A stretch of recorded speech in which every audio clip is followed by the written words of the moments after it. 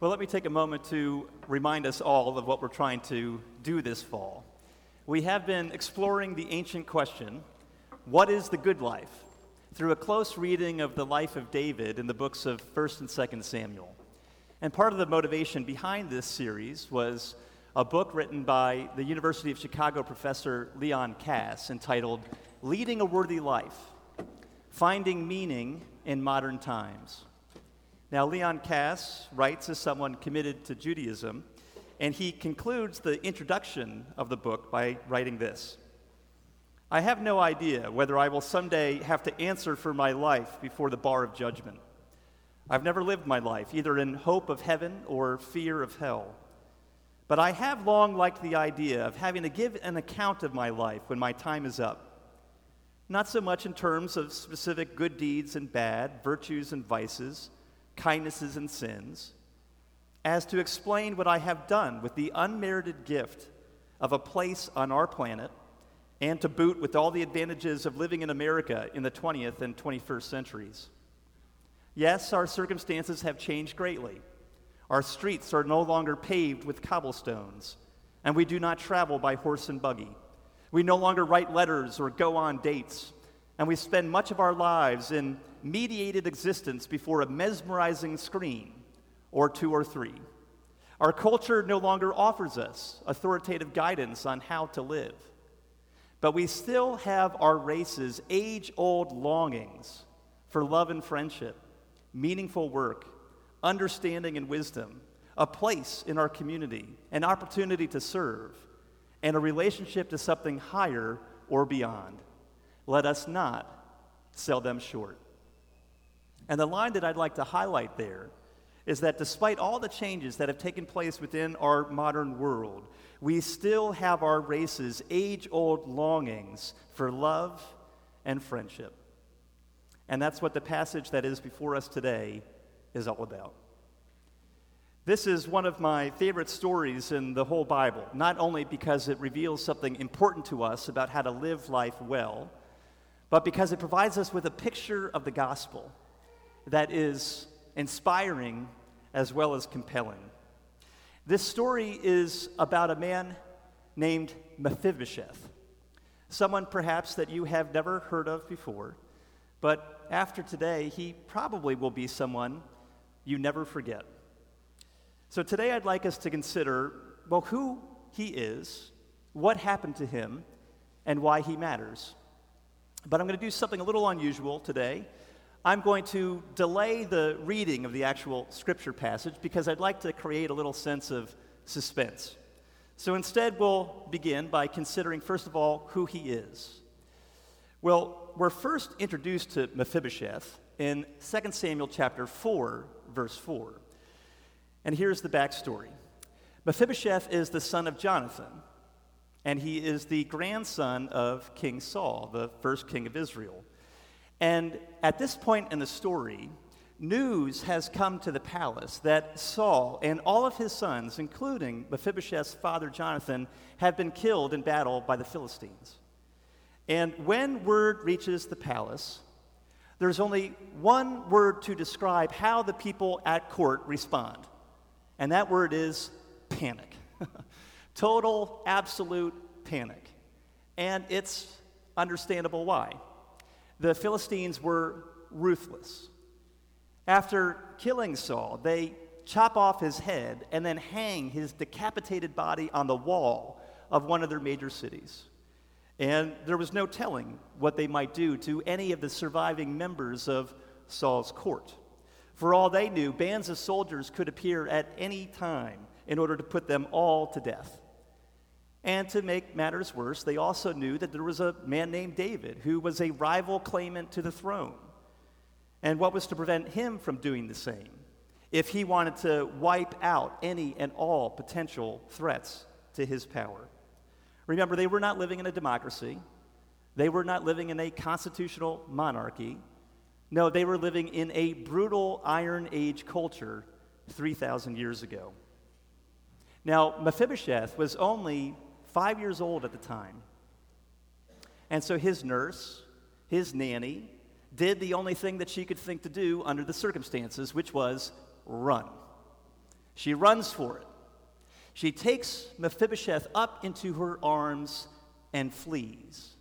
But in her haste, somehow, some way, Mephibosheth falls, and he breaks both of his ankles. So he will never be able to walk for the rest of his life. It's a terrible tragedy. And after they escape, he's sent to live across the Jordan River in a small little village that is called Lo-debar, which in Hebrew literally means no word. There was no word for it. It was a no name, nothing place. So he grows up in obscurity. Now, imagine that you're Mephibosheth. Imagine what your childhood is like. You know that you are the heir apparent. You know that your father, your uncles, and your grandfather have all been killed in battle, and there's a man named David who seizes the throne, which, as far as you're concerned, rightfully belongs to you. But instead of reigning over your land in the lap of luxury, you're now crippled in both feet, living in exile, together with a small handful of other refugees from your grandfather Saul's court. And the one thought that you can't get out of your mind is that there's really one person to blame for all of this.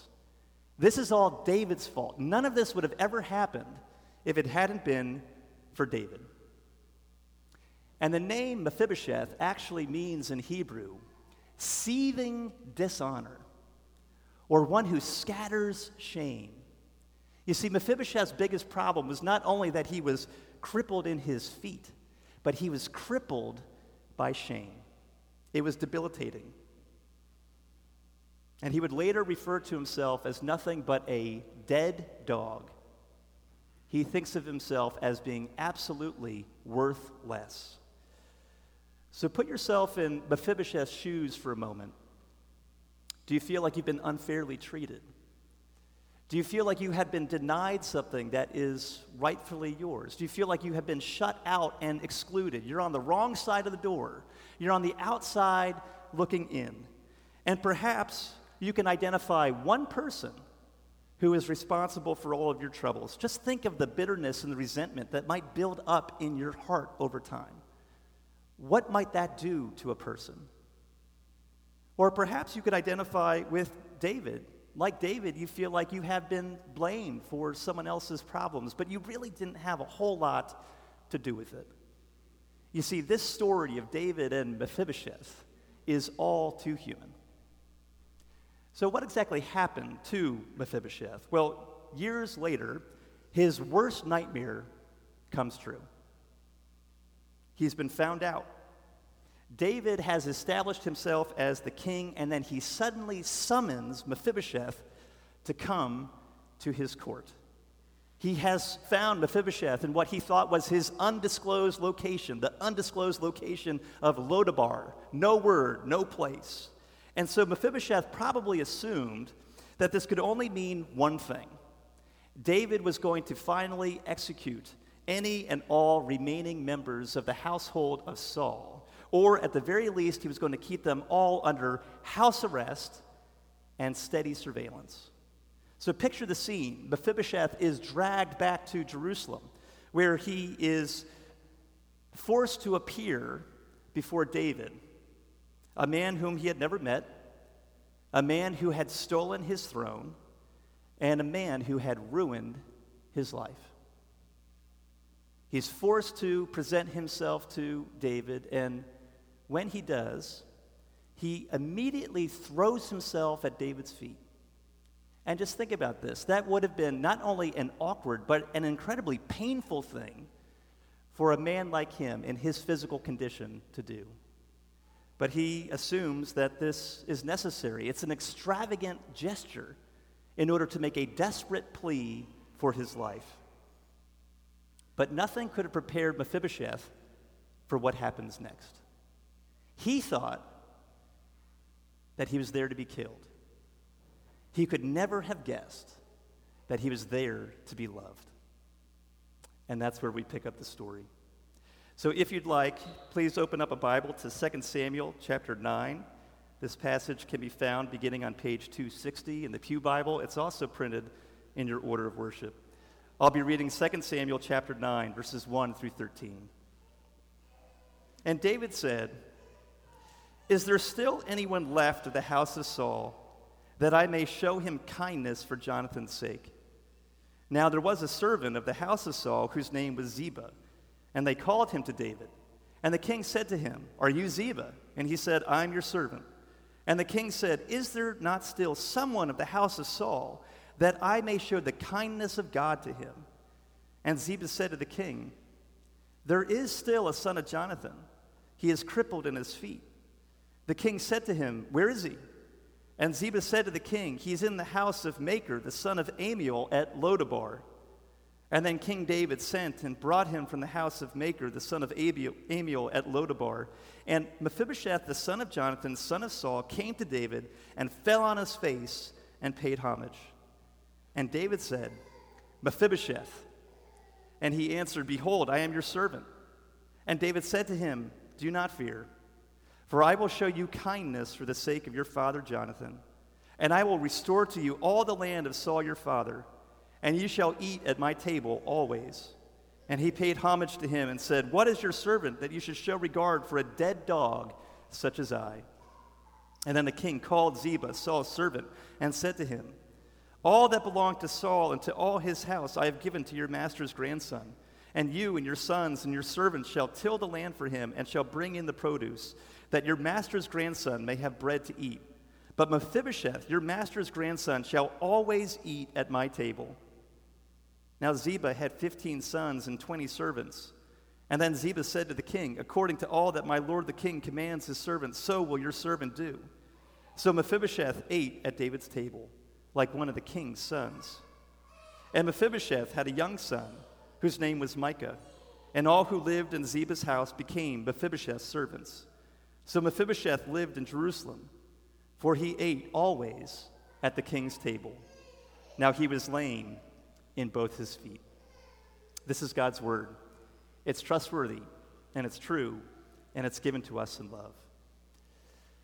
Well, what happened to Mephibosheth? Let's consider David's motivation, his action, and the result. This is a rather remarkable reversal. Mephibosheth never saw this coming. So why does David do what he does? Well, what Mephibosheth didn't know is that years before he was born, David and his father Jonathan had made a covenant with one another.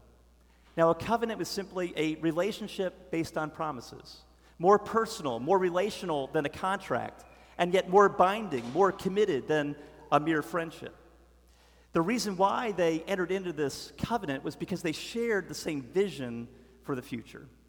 Even though Jonathan was the crown prince, the heir to the throne, he was convinced that God had called David rather than himself to become the next king of Israel. And so Jonathan willingly gave up his right to the throne in order to make way for David. But this was a rather dangerous thing to do. Given Saul's hostility towards David, you can understand why they had to enter into a covenant with one another. They were caught within the clash of two political dynasties, the house of Saul on the one hand and the house of David on the other. And Jonathan sides with David over against his own father. And so they enter into this promise of love and loyalty. And the essence of that covenant was one of faithfulness. They promised that they will protect one another and one another's families, even if one of them should die. They pledged to be loyal to one another no matter what. Now, of course, after all of these years, David clearly could have forgotten the promise. It would have been so easy to ignore it. Jonathan was the one who had initiated the covenant in the first place. No one would ever know if David actually followed through on the promise or not, but instead he goes out of his way to keep it. So he finds Ziba, this man who had served within King Saul's court, and he asks, first in verse 1 and then again in verse 3, "Is there not anyone left in the house of Saul that I may show him kindness for Jonathan's sake?" And that word kindness is used 3 times. Verse 1, verse 3, and again in verse 7. And at first glance, we might wonder, well, what does it even mean to show kindness? To our ears, this might sound like a sort of vacuous word. This is the sort of thing that we tell our children. Well, you should really be kind to one another. And so what is David doing here? Well, he's not just following some bumper sticker slogan. David is not trying to practice random acts of kindness. No, he is doing something quite deliberate. Because that word kindness in Hebrew is the word hesed. And it means far more than mere kindness. It's not a vapid word. No, it's a word of incredible substance. It's the word that describes the love and the loyalty that stands behind any covenant, whether that's a covenant between human beings or a covenant between God and us. And that love and loyalty inspires merciful, gracious, compassionate action towards those who are in need. So when David asks, is there not anyone left in the house of Saul to whom I can show kindness? What he's really looking to do is to put that covenant love and loyalty that he had promised Jonathan into action. See, what's Mephibosheth's biggest problem? Well, given the challenges that he faced in life, he felt insignificant and insecure. But David takes action to address both. First, he fills Mephibosheth's life with significance. The first word out of David's mouth when he sees Mephibosheth is his name, Mephibosheth. He calls him by name. He treats him as a person. He gives him his dignity back. He's not a dead dog from a no-name, nothing place. He might have viewed himself that way, but no, David treats him with honor. And then he gives him a seat at his own royal table. He says in verse 7 that you shall eat at my table always. David essentially adopts Mephibosheth into his own family. He treats him as if he were one of his own sons. He gives him a permanent position, a permanent status, a permanent place within his kingdom that nothing and no one can ever take away. So David not only gives Mephibosheth significance, he also gives him security. Mephibosheth spent his entire life in the shadows and on the margins, but David promises to return to him the whole estate, all the lands that had previously belonged to his grandfather Saul. Can you imagine? Talk about winning the lottery. That's astounding. This is a dramatic change in Mephibosheth's circumstances. And all this comes at a significant cost to David himself. There is, of course, the financial cost. Now, this property must have been worth far more than we can even begin to comprehend, because it will require all of Ziba's 15 sons and 20 servants to manage. And David gives it all up. He gives it all back. But there's also a political cost as well. Because in restoring Mephibosheth to this place of honor, by allowing him to come back to court, restoring his honor and his dignity, and then giving him back his grandfather's lands, David is actually running the risk that members of the house of Saul could reestablish a claim, stage a coup, turn on David. Now, Mephibosheth may not have represented that much of a threat in and of himself because of his physical condition, but a future son could. And the narrator here hints at the potential danger by telling us in verse 12 that Mephibosheth had a son named Micah. It's an astounding reversal of fortune. Now, you might say, that's a heartwarming story, but why does Mephibosheth really matter? He seems to be a rather inconsequential background character in the divine drama. But no, looks can be deceiving, because he is far more important than we may realize. You see, Mephibosheth's two greatest needs were significance and security.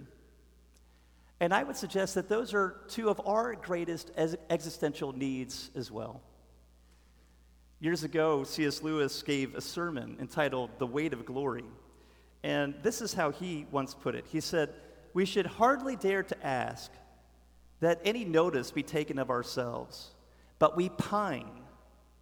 The sense that in this universe we're treated as strangers, the longing to be acknowledged, to meet with some response, to bridge some chasm that yawns between us and reality is part of our inconsolable secret. Do you see what Lewis is saying?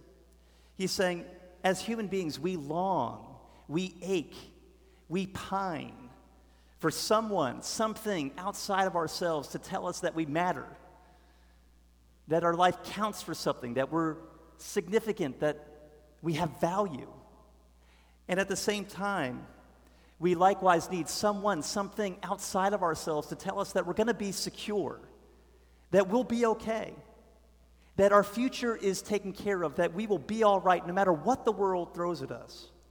Now, David remembered his covenant with Jonathan, and he showed love and loyalty to Mephibosheth in ways that absolutely transformed his life. But what I want you to see is that we have something far better. Someone far greater than David has sacrificed far more in order to shower even more significance and security upon us. And verse 3 provides us with a little bit of a clue. Do you notice that there, when David repeats his request to Ziba, he says, "Is there not still someone in the house of Saul that I may show not merely kindness, but the kindness of God?" What David is showing us here is that his love and loyalty is merely a reflection of God's love and loyalty, of God's hesed. Now, that word hesed appears 250 times in the Old Testament. And more often than not, it is used to describe not the love and loyalty between human beings, but the love and loyalty that God shows to us because of the covenant that he has made with us. And when this word is used, it's often translated as loving kindness or covenant faithfulness or especially steadfast love. How often have you come across those two words in your Bible? Give thanks to the Lord, for his steadfast love endures forever. That is his hesed, his covenant faithfulness, his loving kindness. In Exodus 34, Moses asked God to see his glory. And God says, "No one can see my glory and live, but I'll do this. I will let my goodness pass before you, and I will proclaim my name." And so when God does, he proclaims that his name is the Lord, Yahweh. And he goes on to explain that he is a God who is merciful and gracious, slow to anger, and abounding in what? Hesed, steadfast love, and faithfulness. By sheer grace, God has bound himself to us in a covenant of love and loyalty, and nothing will ever stop him from fulfilling the promises that he has made to you in his covenant when you receive that covenant by faith. So what does hesed mean? Well, here I think is a better working definition. It is the radical, relentless, undeserved, demerited, unstoppable, unbreakable, always faithful, never failing, death-defeating, constantly pursuing love of God. Whenever you read steadfast love in the Bible, replace it with that. That is God's steadfast love, his loving kindness, his covenant faithfulness. And it is not merely an emotion or a feeling. No, that is what inspires the merciful, gracious, compassionate action on God's part to meet the needs of those to whom he has made his promise. So who are we in this story? We might think that we're David, but we are not David. We are Mephibosheth. We are the ones who have been broken and bruised by humanity's fall into sin and into misery. We are the ones who have lost our inheritance. We've been cast out from the royal presence. We've been forced to live in exile, where it is far too easy for us to harbor feelings of bitterness or resentment toward the one that we regard as a stranger and an enemy. But what happens when God remembers his covenant of love and loyalty to us? Well, he takes action. He takes action by sending his son, Jesus, to live the life that you should have lived, to die the death that you deserve to die, and to rise again so that he might share his new life with you. You see, that is God's radical, relentless, undeserved, demerited, unstoppable, unbreakable, always faithful, never failing, death-defeating, constantly pursuing love. And now, Jesus summons you. He summons you to appear before him through the proclamation of the gospel. And the only appropriate thing to do is to throw yourself down at his feet and to plead for your life. And yet when you do, he lifts you up. And Jesus exchanges your exclusion for embrace. Why? Because Jesus' legs were nailed helpless to a cross so that you might be welcomed in. Jesus was excluded. He was excluded by being crucified outside the city so that you might be brought in. And now he provides you with a permanent seat at his table that no one, no thing can ever take away. He adopts you into his family. He treats you like royalty. And he shares his inheritance with you. He makes you a co-heir with him of all of the riches of the gospel. So do you see the significance and the security that Jesus offers? He takes away not only your guilt, but also your shame, because he did not merely die in your place, he was shamed in your place. And now he calls you by name, and he calls you out of obscurity. You might think you're a nobody from a no-name, nothing place, but now you are a somebody who has a place, a permanent place within his kingdom. And now you know that you're significant. Talk about significance. Now you know who you are. Now you know that you matter. Now you know that you count. Now you know that your life has value, because Jesus would never give his life for someone or something that is valueless. And talk about security. Now you know that you will be okay, that everything will be all right no matter what the world throws at you, because your future is ultimately secure. Nothing can ever touch it.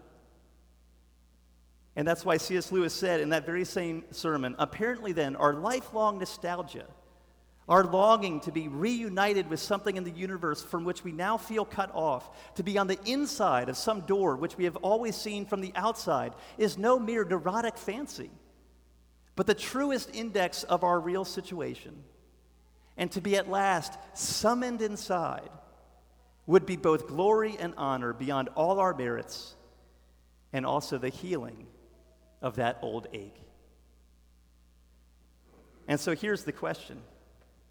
In light of the love and the loyalty that God has radically demonstrated towards us through the gospel, can we be the kind of church where we demonstrate love and loyalty to one another as a church, as a covenant community, despite the differences that exist among us, despite the things that we've done, despite the things that have happened to us? God not only unites us to himself, he unites us to one another with radical, relentless, undeserved, demerited, unstoppable, unbreakable, always faithful, never failing, death-defeating, constantly pursuing love. And it all begins right here. You always have a seat at this table. Let me pray for us. Father, we acknowledge that oftentimes it is hard for us to believe and to accept the depth of your love for us. Help us to see it afresh through the story of David and Mephibosheth. Help us to see that you have given us a place of ultimate significance and security at your table. And now we pray that you would give us the ability to move out in love because of the ways in which you have first loved us. We ask in Jesus' name. Amen.